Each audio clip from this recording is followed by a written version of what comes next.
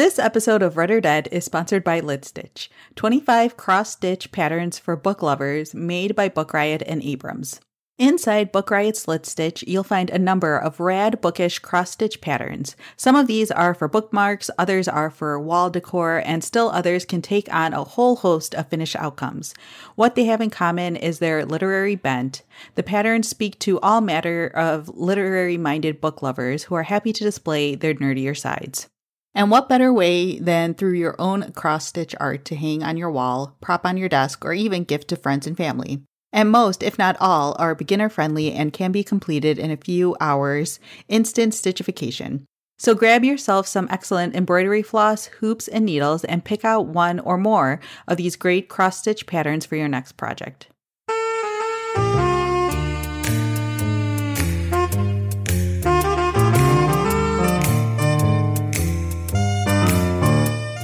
Welcome to Red or Dead, a bi-weekly podcast where we talk about the world of mysteries and thrillers.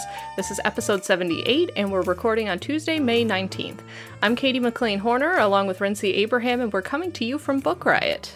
Hi, Katie. Hi, Rincey. How are you doing? How are you holding up? Oh, man. Yeah, I feel like no one will hear what just happened in like the first minute of our recording, but I'm having some serious issues like speaking. I was already yawning a lot, so it might be because of that, but let's hope this recording goes better than that pre-roll did. That was funny. And I say that just because I can sympathize. Like, today has just been kicking my butt. Like, quarantine is kicking my butt. I have had no appetite. I'm exhausted. I'm stressed out. My brain hurts. My eyes hurt. And it's just like, oh. Yeah, I completely understand. The quarantine doldrums is what's going on right now. Yeah, that's the perfect phrase for it. I was just thinking, like, like most people, I'm completely unaware of, like, where we are in the day, week or month at all. Like, I know, like, a general idea, like, today is Tuesday, but if you ask me the specific date, I wouldn't know if we're at the beginning of May or the end of May, outside of the fact that you just said the date out loud. But I, like, realized that it's Memorial Day weekend here in the United States, and I was like, oh my gosh, I need this weekend so badly. Like, it's not like I have nothing planned, or obviously like I can't like have a big barbecue or anything, but I think I just need a weekend to just like relax my brain as much as it possibly can relax right now, because I feel like I'm completely fried. Oh, 100%. Like, I even last week, I kind of could tell that I was getting to this point, and so I emailed my boss. I was like, can I take Friday off? Yeah. Since we're all working from home and, you know, don't have to be anywhere. And he's like, yeah, that's fine. So I got myself a 4-day weekend, and my brain is both going, thank you, and going, oh my God, will Friday ever get here? Yeah.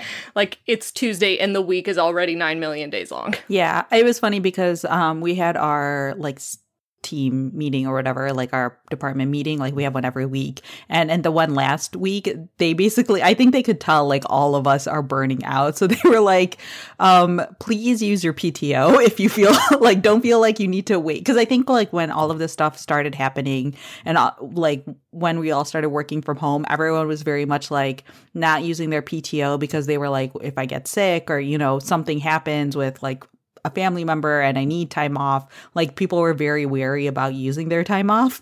So literally at our last meeting, our manager was like, if you are getting burned out, please take a day or two off. Like, we'll deal with capacity and plan accordingly. We can tell everyone's really tired. So like a bunch of people are like, I didn't take the time off because I was supposed to go on a trip out of town at the beginning of May. Obviously, that didn't happen, but I kept the days off. So I feel like I'm in a better place than other people in our department. But there are like a significant number of people who were like so grateful that our management said that, because they were just like, okay, yeah, we're like, people are taking off like extra days around the weekend because, yeah, it's been a lot. It has been. And like all of our check-in meetings start with, so how are you doing today? And it's like for the last week, every day that we've had a meeting, like everyone's sighs just get more like bone deep. You're just like, oh, yeah, I'm fine. Yeah. And that's the other thing too. It's just like, no one's like, knock on wood, we're all very lucky. And like, you know, everyone in our department and everything like that has been like relatively healthy. Everyone in their family has been, doing fine. It's nothing like major, but it's just like the exhaustion of all of this is just like really getting to people, I think. Yeah, so if any of you are in the same boat, and I imagine a lot of you are, so much solidarity right now. Yeah, and hopefully this podcast will bring some like comfort and joy to your day. I hope so. Let's get into some comfort and joy. What do you say? Sounds good to me. All right, so before we jump into the show, as usual, I have our first sponsor. And this episode is sponsored by Amazon Publishing, who are the publishers of Devoted, the new book from Dean Koontz. If for some reason you aren't aware, Dean Koontz is an international best-selling author. He is considered the master of suspense, and he has a new epic thriller about a terrifying killer and the singular compassion it will take to defeat him. Woody hasn't spoken a word in 11 years. Kip is his dog who is devoted to people. When he hears the boy who communicates like he does without speaking, Kip knows he needs to find him before it's too late. Woody's fears are taking shape. A man driven by evil has set a depraved plan into motion, and only a force greater than evil can stop what's coming next. So, like I said, this is a new book from Dean Koontz. Again, I don't think I need to explain who Dean Koontz is, but he has a new book coming out now from Amazon Publishing. So go ahead and read Devoted today, and we thank Amazon Publishing for sponsoring this episode. All right, all you bone-weary listeners. If you are new to the show, welcome. We are delighted to have you here. If you're a longtime listener, welcome back. We are so happy that you continue to tune in every 2 weeks to listen to us. So as I mentioned at the top of the show, we talk about mystery, suspense, thrillers, true crime, pretty much anything and everything that falls under that umbrella. Whether it's movie adaptations or reading recommendations or a new subgenre that neither of us have explored before. It's all fair game. And as always, we take this opportunity at the beginning of the show to invite listeners to contact us if you have any topics or suggestions for future episodes. We really welcome all of your suggestions. We always have our contact information at the end of the show. And as we've said many, many times, we've gotten some really great suggestions over the last few years since we've been doing this podcast from listeners that have really helped us explore new books and, quite frankly, have helped us plan upcoming episodes, which is always very helpful. So thank you for that. And in fact, today's episode topic, which we'll jump into a little bit later, comes from a listener suggestion. So thank you to everyone who has reached out to us. And even if you don't have an idea, just, reach out, say hi. We love that too. Connection and communication is more important now than ever, I think. So feel free to drop us a line. We always love hearing from everyone. And with that, we have a lot of news items the last couple of weeks. We had to filter out quite a few to even get it down to a manageable number for this episode. But anyway, we'll go ahead and jump into that with probably the most exciting update is that Jane Harper has a new book coming out. So if you've listened to the show before, you know that Rincey and I love Jane Harper. We've recommended her as a great mystery writer on her own, but also a really great recommendation if you're a fan of Tana French. So this book is called The Survivors. The link that we'll have in the show notes is to Jane Harper's Instagram page where she does a cover reveal. We don't really know anything about the plot. As far as I can tell, the book is set to be released in the US in February of next year. That could very well change given how many publication dates have been changed over the last couple of months, but right now it's set for February. And if the cover is any indication, it looks really dark and atmospheric and moody, and it looks like the cover is automatically selling the book for me. That and the fact that it's a Jane Harper novel. But if you're a Jane Harper fan, time to get excited. And then, as we get more information about that book, we'll for sure share that with everyone. And then, as I think almost every episode now, it feels like we've got Stephen King adaptation news. Like this, it's unbelievable how the Stephen King adaptation news just keeps coming in. And this episode, we've got 2 updates. So the first one is that the filmmakers who did Dr. Sleep are now tackling Stephen King's novel Revival, which came out like, I don't know, about 5-6 years ago. So again, this is a really new announcement. So we don't really have any information about actors who are attached to it or anything like that. But that is going to be in the works. So prepare for an adaptation of Revival, which is actually one of Stephen King's recent novels that I have not read yet. I own it. I bought it as soon as it came out. I just haven't read it yet. But anyway, so that's happening. And then HBO Max has picked up the rights to Stephen King's novella that he co-wrote with his son Joe Hill called Throttle. And again, this one also doesn't have a ton of information about it other than HBO Max has picked it up, but that one is going to be in the works as well. If you are familiar with Stephen King, you're probably familiar with Joe Hill as well, who writes a lot of horror and is a fantastic horror author in his own right. But yeah, so that's something else to look forward to. And then my last bit is it's adaptation related. It's about the Defending Jacob adaptation, which I know we've talked about before. I've talked about the book multiple times. I really loved the book. And as a heads up, this article has spoilers in it for both the book and the movie, or the TV show. So if you want to be unspoiled, don't click on the link. I have not myself clicked on the link, but the headline is that the ending to the adaptation is different than the one in the book.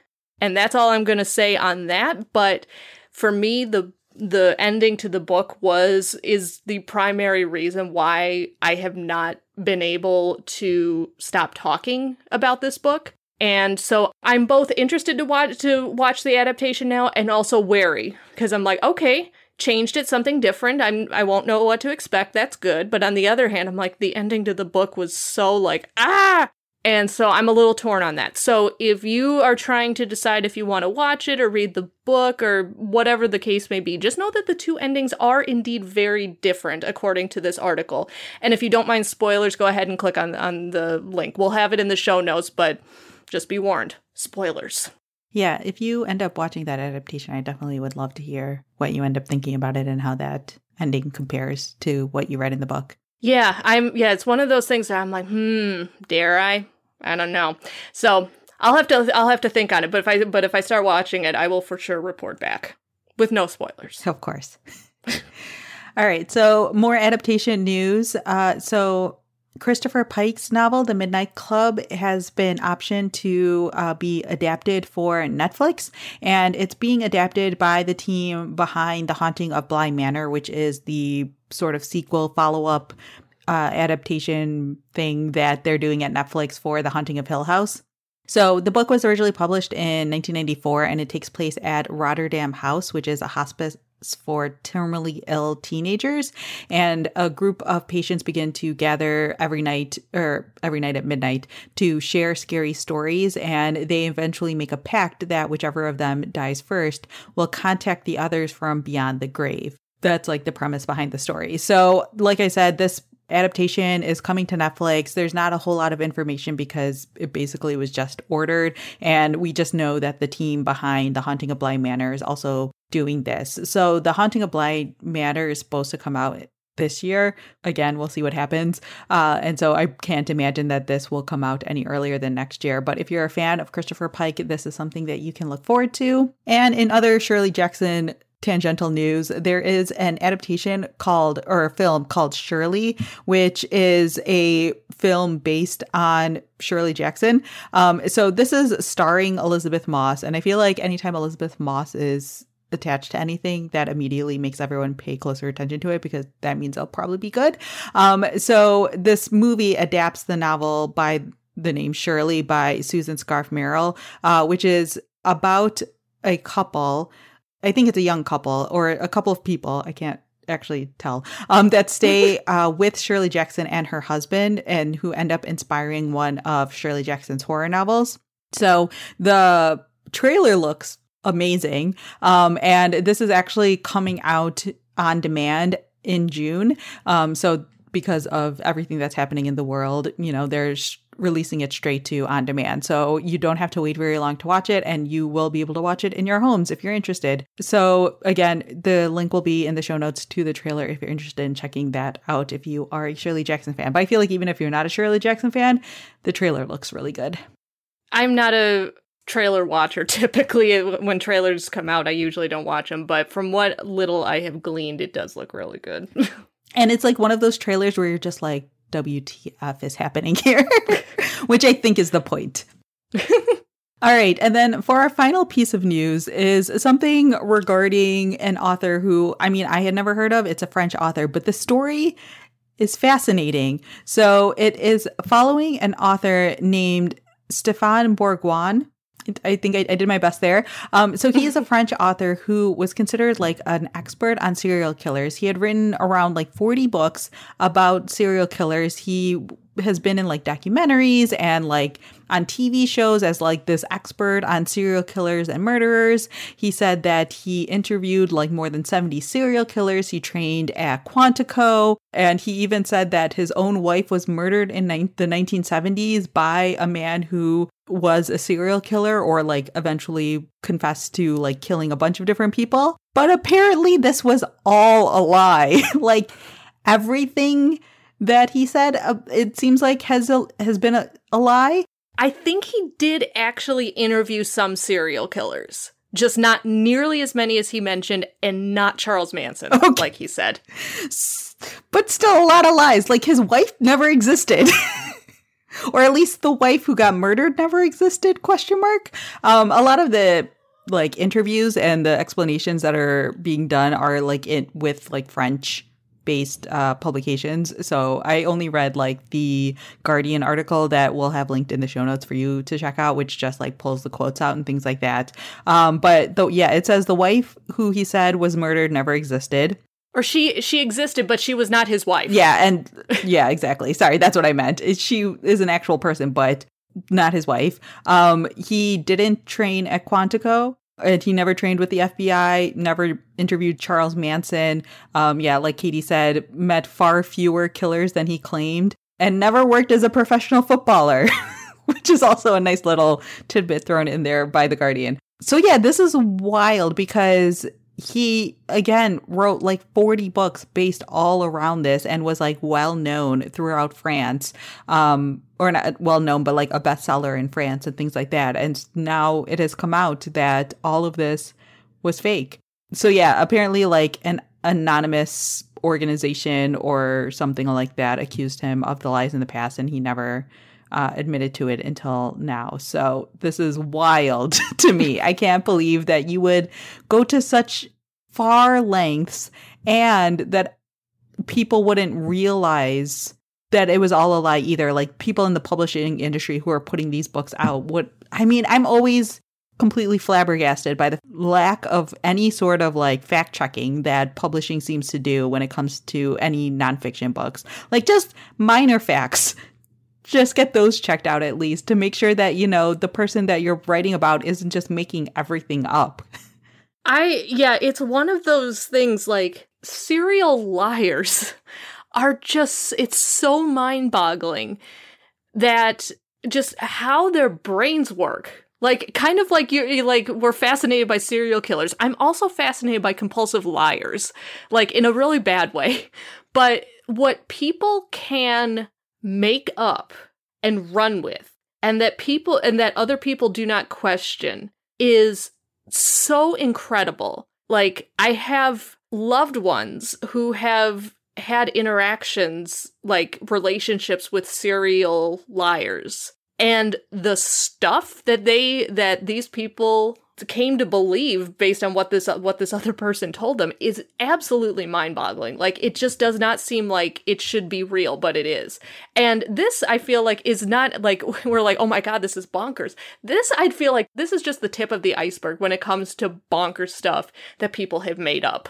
Like, yeah, it's just so weird. Like, he picked this woman and said she was his wife, who he had briefly met and who was in fact one of the victims of this particular serial killer, but was not his wife. But he went around saying that she was. And I'm just like, what? And in the article, he says that my lies have weighed me down. I am profoundly and sincerely sorry. We'll leave those statements as is. I am glad that he is showing some kind of remorse for the lies, because it then it calls into question like all the stuff that he's written about. Like he's written 40 books. Someone who's written that many books about a particular topic has so much influence on future research in that area. And like he undoubtedly has had a big influence on crime investigation in France and all of this stuff. He was treated as an expert, and then all of a sudden to realize, oh hey, he's kind of been making everything up. Like, what does that mean? Like, these are such big questions that come up, and I'm just like, what? I mean, it also feels like the quintessential story to come out during the pandemic, just because it's like this and murder hornets. Like, nothing surprises me anymore. And like yesterday I saw someone was like, oh, apparently there's news that a UFO may have crashed in Brazil. And I'm like, sure, why not? Yeah, just add it to the list. Add it to the bingo card. Oh, man. Well, anyways, you should definitely check out this article. I wish that I read French now, because like I want to read the fuller interviews and articles about this stuff and kind of see like sort of what French people think about this whole situation. But yeah, this is just wild to me for everything that you just said. It's ridiculous in like the most bonkers way, like the details that he chose to like cling to and to use, and the lies that he chose to say, because like he could have written a book about this young woman who was murdered by a serial killer without the detail or the lie about it being his wife, and like adding all of these unnecessary numbers to the work that he had done. And oh, it's wild. I can't. All right. Well, let's go ahead and leave that there. And I'll go ahead. We'll do our second sponsor, and then we'll jump into the rest of the episode, which doesn't have anything else to do with this guy. All right, so our second sponsor for the episode is Book Riot Insiders, the digital hangout spot for the Book Riot community. If you are not already a part of Book Riot Insiders, you would probably be interested to take a look at it. Enrich your reading life with new Book Riot Insider perks. So we've got 3 levels to Insiders. There's short story, novel, and a brand new epic level. You can try any level for free for 2 weeks. The highlight is the new group read that's hosted online, available to all Epic members, and there's no cap on the number of Epic members that can enroll, so the more the merrier. Each quarter, the Epic members will read a book voted on by the subscribers that will fulfill at least one task of the 2020 Read Harder Challenge, and they cap off their read along with a live chat. But wait, there's more. There's even more perks available to Book Riot Insider subscribers, so get the full details on this, all the other perks, and sign up at insiders.bookriot.com. And we thank them very much for sponsoring the episode. All right, so like Katie mentioned at the top or near the top of the episode, today's episode topic comes from a listener of the show, so thank you so much. They mentioned that they wanted us to talk about mysteries and thrillers that feature religion, and they specifically said that doesn't include Dan Brown, which made me laugh. So we decided to do that because, you know, that's always fun. So Katie and I both have 2 different books, or a different book each, to talk about. So Katie, do you want to start with yours? Because I've never heard of yours before. Yeah.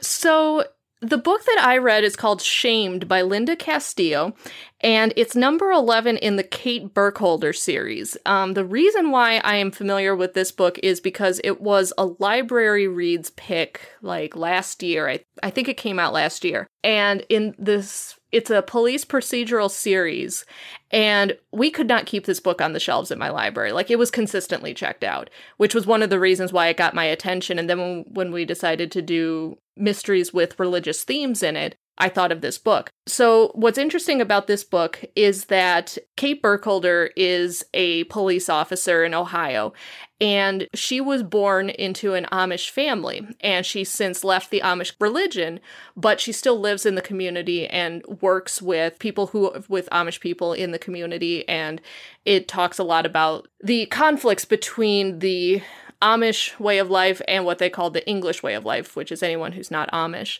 And so this was, I will say, I have not yet finished the book. Like I said, quarantine's been kicking my butt the last few days, but I am probably about 2/3 of the way through it. This is not what I expected. Like, I went into this with the wrong assumption, thinking, oh, this is going to be a cozier style mystery. It is not. It is very much not.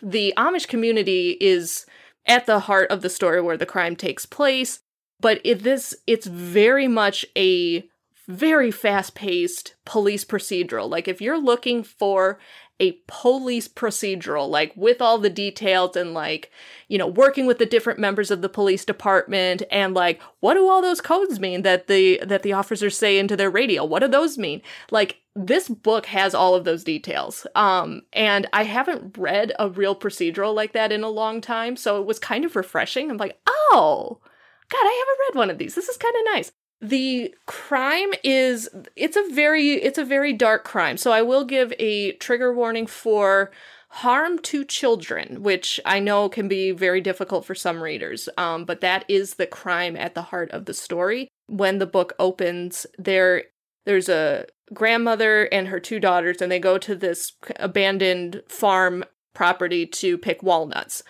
And while they are there, the grandmother is murdered, like brutally murdered. And they don't shy away from giving descriptions of what happened. So it's kind of intense. And then one of the daughters is kidnapped by the person who killed the grandmother. And so it's right off the bat a child kidnapping. And there's indications to think that this person believes that the child is his. They've established that it's a male suspect right off the bat, so that's not a spoiler. And so he kidnaps this girl who has special needs. There's indication that she may have been harmed during the kidnapping, and it is like full throttle, go, trying to figure out what happened to this girl, who took her, and very quickly, Kate Burkholder, as she's interviewing the family and other people in the community, she very quickly realizes that there's something, a very dark secret there. And so I obviously won't go into what that is. But yeah, this is not a cozy mystery. This is one of those books where, like, they keep track of the chapters by telling you how much time has passed since the disappearance, like 1 hour since the disappearance, 10 hours since the disappearance. Like, it is very much like you are aware of the time ticking down. It's very, very, very fast paced. But yeah, lots of procedural details. It's dark. There's violence. They don't shy away from describing the violence. There's cursing. It's like, if you're looking for a cozy mystery, this is not it. If you are looking for a totally page-turning mystery, this is very much a page-turner. And I think one of the really interesting things at the heart of the book is the fact that the character that Kate Burkholder used to be Amish before she left the community, but she's, you know, because she still lives and works in that community. She still is fluent in Pennsylvania Dutch. All of these things, there's a lot of conflict between who she was and what her role was before she left the community and what her role is now as an English police officer, and trying to get information out of people. And there's just a lot of conflict that's really, really interesting. I am by no means an expert at all on the Amish community. So I can't tell if, you know, it seems to be, I don't know if, I did not look this up, I don't know if Linda Castillo herself was part of the Amish community or if she just lives in the area and is familiar with the community. I'm not sure. It does seem to be quite knowledgeable. But again, I'm not the best person to ask about that. But it has been it has been a very compelling read. And considering reading has not been one of my go-to activities over the last few weeks, the fact that I've gotten like 2/3 of the way through the book in the last couple of days, I think says a lot. And I can definitely see why this was picked as a library reads pick last year. Yeah, so my book was Shamed by Linda Castillo. It is the 11th book in the Kate Burkholder series, but she does a lot of like really like low-key recaps. So you can jump right into this book and not feel like you're missing anything. Yeah, that sounds great. I also have a very dark mystery to talk about, and this is a book that I read back in like 2017, I want to say, originally, and I feel like I've been raving about it ever since I originally read it. So the book I read is Smaller and Smaller Circles by F.H. Batacan. This is a Filipino novel that is just so good. It's considered like one of the best books to be written in the Philippines. It won like a bunch of different awards when it originally came out before eventually getting published here in the United States. So this book is actually set in like the late 90s in the Philippines, and the religious angle is the fact that the people who are solving the crimes are two Jesuit priests, which when this book was originally pitched to me, I literally heard it as a Filipino crime novel where Jesuit priests solve the crime, and I was like, okay, I'm in, because how do you ignore that pitch? So, like I said, this book takes place in like the late 90s, and the story also follows the death of children, so trigger warning for that. It takes place mostly in the slums of the Philippines, or at least where the crimes are taking place are in the slum area called Payatas, which is this like area that has this massive dump, and a bunch of these like poor kids basically go scavenging in the dumps to find things that they can salvage or sell or something along those lines. It's one of the poorest areas in the whole neighborhood, city, things like that. And a bunch of young boys' bodies start appearing in the dump heaps, and the police and cops in the area don't seem to care at all, because again, these are dealing with kids who are living in slums. And so like there's not a whole lot of pressure from anyone to figure out what exactly is going on here. And so these two Jesuit priests who are in the area decide that they are going to start looking into these crimes themselves. So one of the priests is actually also a forensic anthropologist, and another one of the priests has a background in psychology. And if you aren't aware, like Jesuit priests are often have like sort of other careers or, things that they are interested in. So they have like these side jobs. So that's not super uncommon. So yeah, these two priests work together with some help from basically like an FBI sort of organization to try to figure out what exactly is going on. There's a lot of things I really, really loved in here, besides the fact that it takes place in the Philippines, and it does a really good job of like exploring this area and explaining sort of what's actually going on in this neighborhood. But it also talks a lot about sort of like the forensic side of police work as well. Again, it's taking place in the 90s. And one of the things it references pretty often is like sort of where they are in forensic technology. And they do actually do like a decent amount of comparison to like American forensic techniques and sort of like how they're behind and the things that they have to do in order to figure out what exactly is going on. And it also kind of just talks about like the politics in the area. If you look up articles related to this book, there are a lot of discussions about how, I guess, in the Philippines, there was like a lot of misconceptions about serial killers. Like they basically thought that it wasn't a thing in the Philippines. And so in this book, they like talk about that idea and how when these boys are dying, like no one thinks of it being a serial killer situation because it's like super rare, or like because no one talks about it. Again, no one thinks that it's a common thing, but it actually does happen more often than most people realize. And so they talk about that whole sort of angle. And yeah, it's a really dark book. And there are parts of it that are like really hard to read because, again, you're dealing with the death of kids and it's a serial killer. And because like one of the priests is a psychologist, you're kind of going into that psychology of serial killers and people who would like hurt young boys and stuff like that. And so all of that comes into play. So like very much deserves a trigger warning on that aspect. But I found it to be really, really well done. And it does a really good job of like basically talking about this side of the Philippines that I don't think most people would know about outside of the Philippines. There also is actually an adaptation of this book that I have not watched yet. It is a Filipino adaptation, but it's something I've had on my list for a long time. So if you like Google Smaller and Smaller Circles, you'll probably find like the trailer for it and things like that. But ever since I've read it, I've thought that this would make a really good, recommendation for almost anyone who doesn't mind something a little bit darker in their crime stories. But I found it super, super compelling and definitely recommend it. And again, that's called Smaller and Smaller Circles by F.H. Batacan. That sounds so cool. Like, I'm sure I've heard you talk about this before, but my brain is not working. And so that sounds like such a good book. Yeah, it's really great. And I actually didn't own a copy of it before this recording. So when we talked about this and I knew I wanted to talk about this book, I decided to buy a copy. And Soho Press is actually putting out paperback editions of this. So if you live in the United States, it's very easy to get your hands on a copy. So definitely recommend it.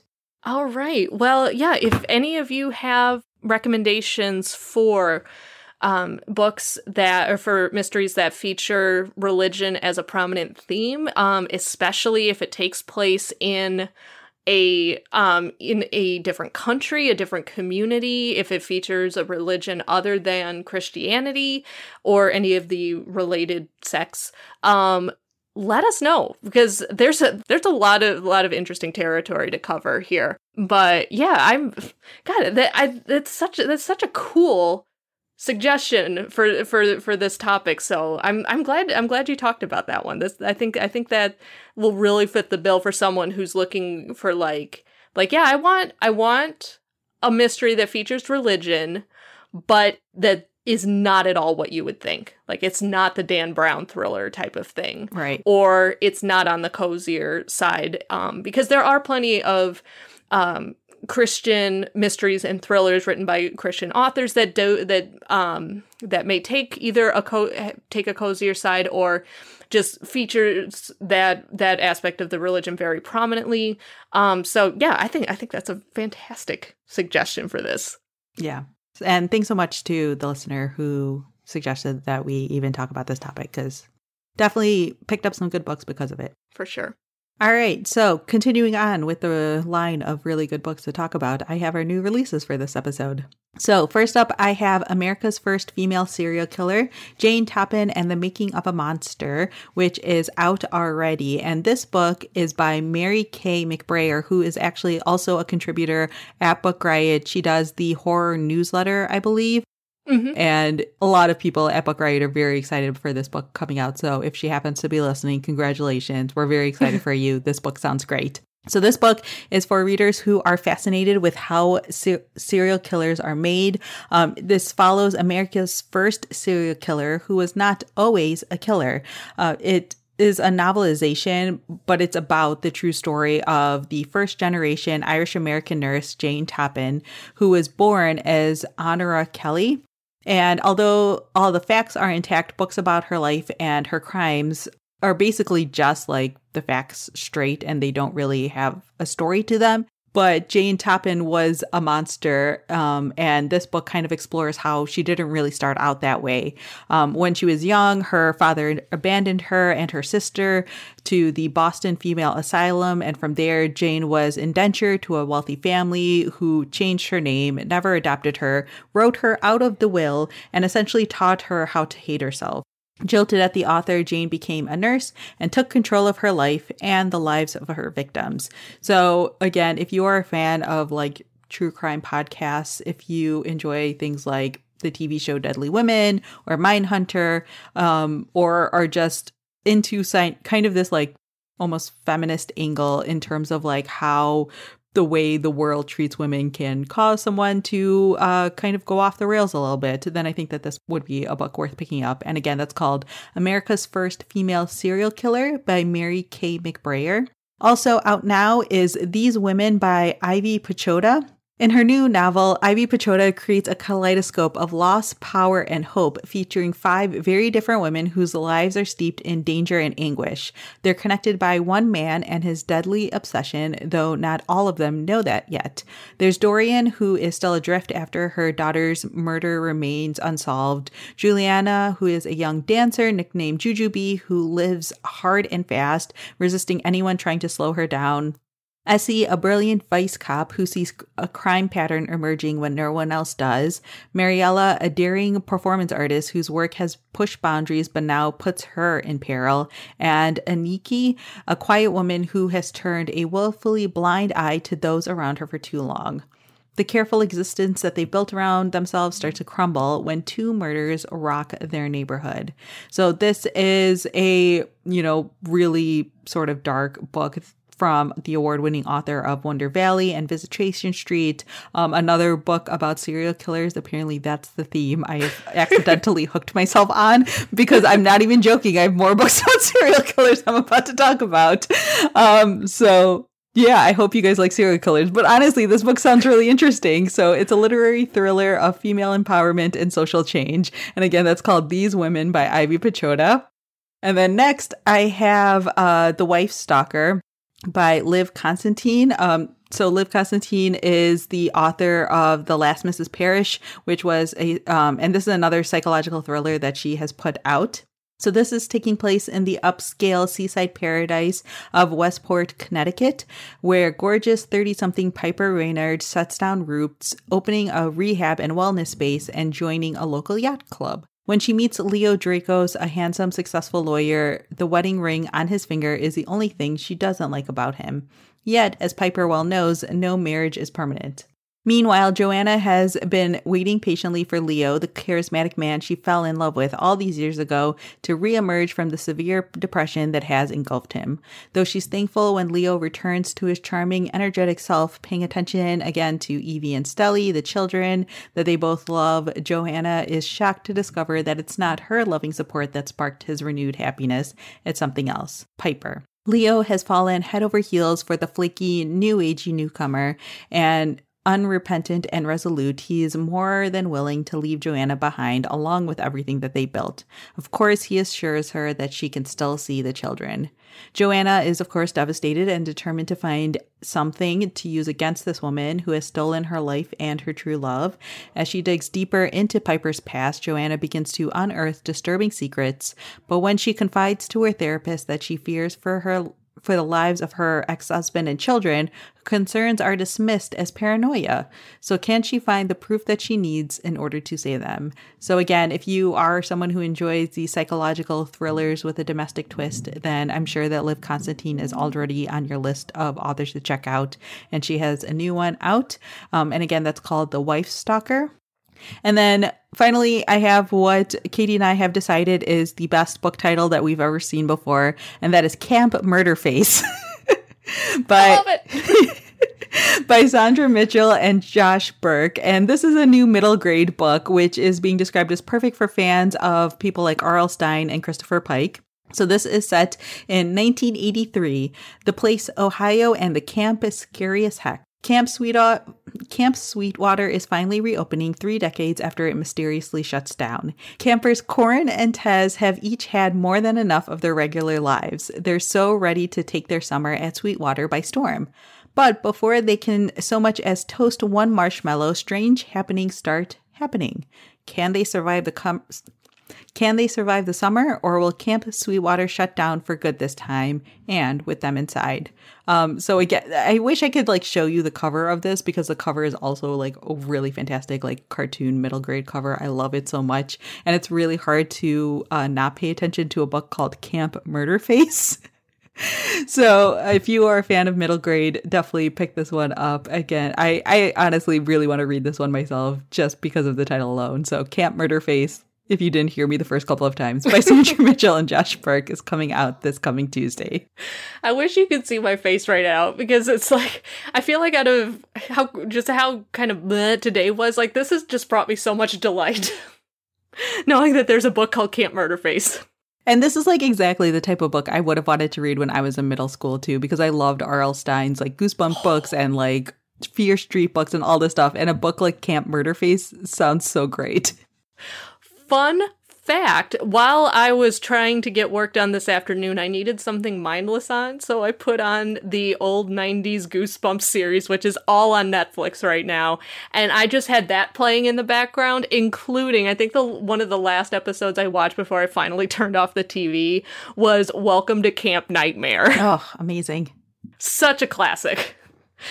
But anyway, these books all sound fantastic. And yeah, when you were talking about like, yeah, serial killers, I'm like, we got a theme going here.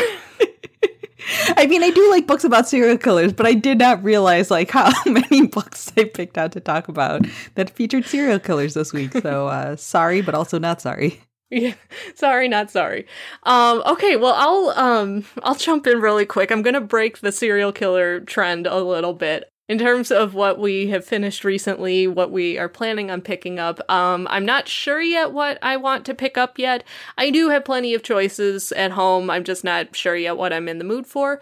I did finish the book that I talked about last episode and that we've mentioned before, Winter Counts by David Heska Wanbli-Weiden, which is so good. Oh my gosh. This was a book that I wanted to read because is a debut Native American author, and we know that Native American authors who write thrillers are few and far between. We have done an episode on it. It was really hard to find of different authors that fit that bill. So I was excited to read it. I mean, just for that reason alone. Usually when I pick thrillers, I don't go for stuff that's like organized crime, drugs, cartels, that kind of a thing. It's not my brand. But this is the plot of this book. It was so interesting and so good. This was another page turner. And considering, like I said, reading has been difficult for me for a while since we started quarantining. And it's gotten easier. But this was like the first new book that I've read in a while, because like a lot of the books that I've read recently have been rereads, because I'm like, okay, at least I know I will enjoy this book. So this is the first new book that I have read in a while, and I'm very glad that I read it.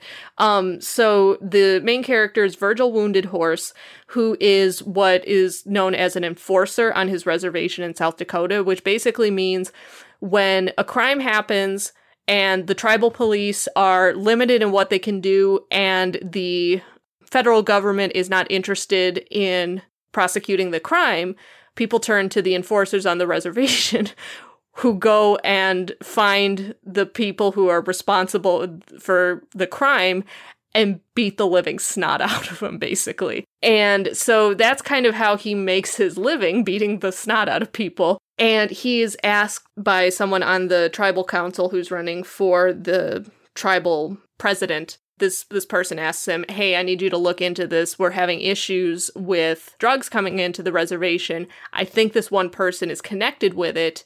Can you go? I need you to take care of it, basically. I don't want these drugs coming in. At first he's like, I don't know. I'm like, this something about this is like, I'm not sure if I want to get involved with this. But then his nephew, who lives with him and who's 14, ends up very much involved in what's going on with the drugs that are coming into the reservation. And so this becomes less about, okay, this is another job, and like, okay, hey, this is personal to him. So I won't give more plot information than that. But it is dark. It is gritty. There is lots of violence, as you can probably tell.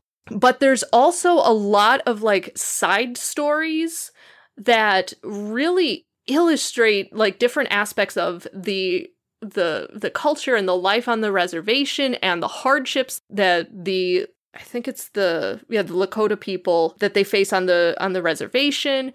And there are just all of these details that just just really enrich the story. And it's so fascinating. And there are good twists to the story. It did not quite go in the direction that I thought it was going to. I really enjoyed it. Really, really enjoyed it. So as of right now, the book is set to be published in August of this year. So we do have a few months to wait. Hopefully this one does not get pushed back. But when it does come out in print, make sure to pick up a copy of this one. It's getting rave reviews from authors, everyone from like C.J. Box to Tommy Orange and Louise Erdrich, and just so many big authors are coming out and saying, holy cow, this book is really, really good. So again, that's Winter Counts by David Heska Wanbli-Weiden. And like I said, I'm not sure what I'm starting next. Yeah, I'm kind of in the same boat where I'm finishing books, but I'm not really sure like what my brain's in the mood for next. So always talking about like what's coming up, I have no idea. Although I have been thinking the same thing as you of like, I haven't really read like a new release in a while. And I feel like I should pick up something along those lines. But anyways, on to the thing that I actually finished. I read Dragonfish by Vu Tran, which Katie, I know you've read and really enjoyed. And I have had this one sitting on my like physical TBR for a number of years now. And for whatever reason, I was like, this is the time I'm going to pick it up now. So I was like very pleasantly surprised by this book. I think I went into it with like kind of low expectations only because I knew it was kind of a noir-y type of book, and those are very hit or miss for me, I should say. So I didn't know how this one was going to sit with me, but I, again, was very pleasantly surprised. You're following this character, or the main point of view is this character named Robert, who is a police officer in California, I believe Oakland, and he was married for a handful of years to this Vietnamese woman named, or that he renames as Susie. But she left him a few years back, but he still kind of loves her, so he says. But she's like moved away, and he eventually finds out that she got remarried and is now with this gambler named Sonny, who is really physically abusive with her. And a whole lot of stuff happens, but eventually like Susie basically goes missing, and Sonny, the new husband, ends up hiring Robert to figure out what exactly happened to her. And that's all I'll say in terms of synopsis, because I think, at least for me, I went into this relatively blind. Like, I kind of forgot what the main storyline was, besides the fact that there was this guy named Robert who was married to a Vietnamese woman who goes missing. And everything that happened in here was kind of like a delight. There's kind of a dual perspective thing going on here, because it's mainly told through Robert's point of view, but there's also like sections in here that are like diary entries or letter style things that are about Susie and her life. She was a Vietnam refugee, and a lot of this book talks about sort of that experience and her living in a refugee camp before coming to the United States. And there are other characters in here. Basically, every character in this book besides Robert is a character of Vietnamese descent. And a lot of them also went through like similar experiences. And so it's kind of brilliant the way this book is structured, because it's set up like a classic noir book, but it has all of these stories about like refugees and the immigrant experience, and, you know, living in the United States as someone who's not originally from the United States, and the way that you like view things here, and but also like the dark corners of their past and things along those lines. I was very, again, just like completely surprised by how much I enjoyed this book. I think that it's like extremely readable. Though I talked about this recently, and I was like, this book would be like the perfect beach read if anyone was going to beaches anymore. Because it's like that perfect sort of summer read where it like completely pulls you in from the first page and you want to know what's going to happen. So I really enjoyed this. And I just was, again, very pleasantly surprised by how much I ended up getting into this book, because I'm not typically like a noir type reader.